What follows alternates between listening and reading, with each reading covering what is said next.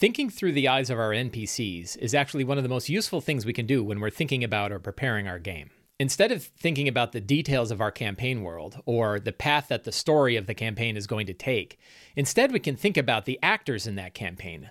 What is their background? What is their motivation? What's their goal? And what steps are they taking to do it? A lot of the times we're going to be thinking about our villains, and you could do far worse than to ask yourself, what is my villain doing right now when you're thinking about what's going on in your game? Instead of coming up with a plot or trying to figure out particular scenes that you want to take place in a particular order with a particular outcome, you're actually thinking about the characters of the game, the actors in that game, the NPCs, the villains, and so forth. And you're thinking about what they're doing in the world. It puts your head in the world of the game. And in particular, with those that have variables that are going to change how the game behaves.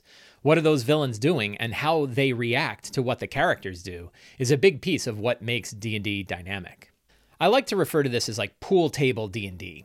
If you think about every ball on a pool table is a character, an NPC or a villain, and each of them has a trajectory, a goal that they're trying to achieve, and steps that they're going to take to get there. And then you put the characters in there, and you throw the balls around, and they all crash into one another, and some of them go into pockets, and some of them bounce off the bumpers, and some of them bounce off of each other. That's kind of what happens when you have all of these different NPCs in your campaign, and all of which have their own directions, and then the characters show up, and everything goes in all sorts of different directions. As a DM, you don't know what direction it's going to take. You only know what motivates the NPCs and the villains and know how they'll react given what players do during the game. An example of this is Strahd von Zarovich in Curse of Strahd, or I6 Ravenloft.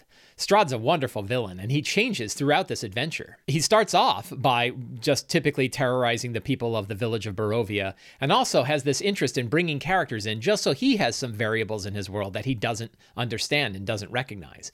And at first, he's just kind of watching them, and he's amused by their behaviors and interested in the different things that they do. But then as the characters grow in power, he gets a little bit more concerned. And eventually, he actually invites them over to dinner. That's something Strahd would do. Let me just invite him over to dinner and we'll talk to him. And then he might terrorize them a little bit with Castle Ravenloft. Now, if the characters get significantly powerful, he might actually become afraid of them. And at that point, who knows what he's going to do. So there's an interesting thing in trying to think about what would a villain like Strahd von Zarovich do as the characters are growing in power and as they're slowly dismantling the power that he has in Barovia.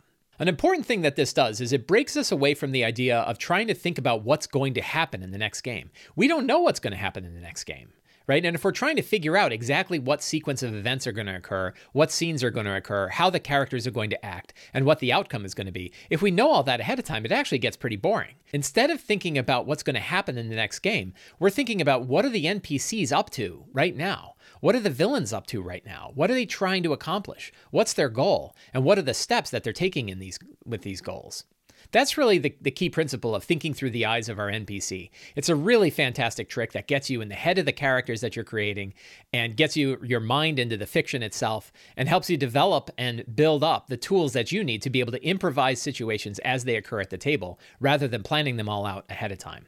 I hope you found this video useful. If you did, you can help me in 4 different ways. First, you can subscribe to the Sly Flourish newsletter. Second, you can subscribe to my videos on YouTube. Third, you can support me directly on Patreon by going to patreon.com/slyflourish. Or 4, you can pick up my books Return of the Lazy Dungeon Master and the Lazy DM's Workbook. Thank you very much and have a great day.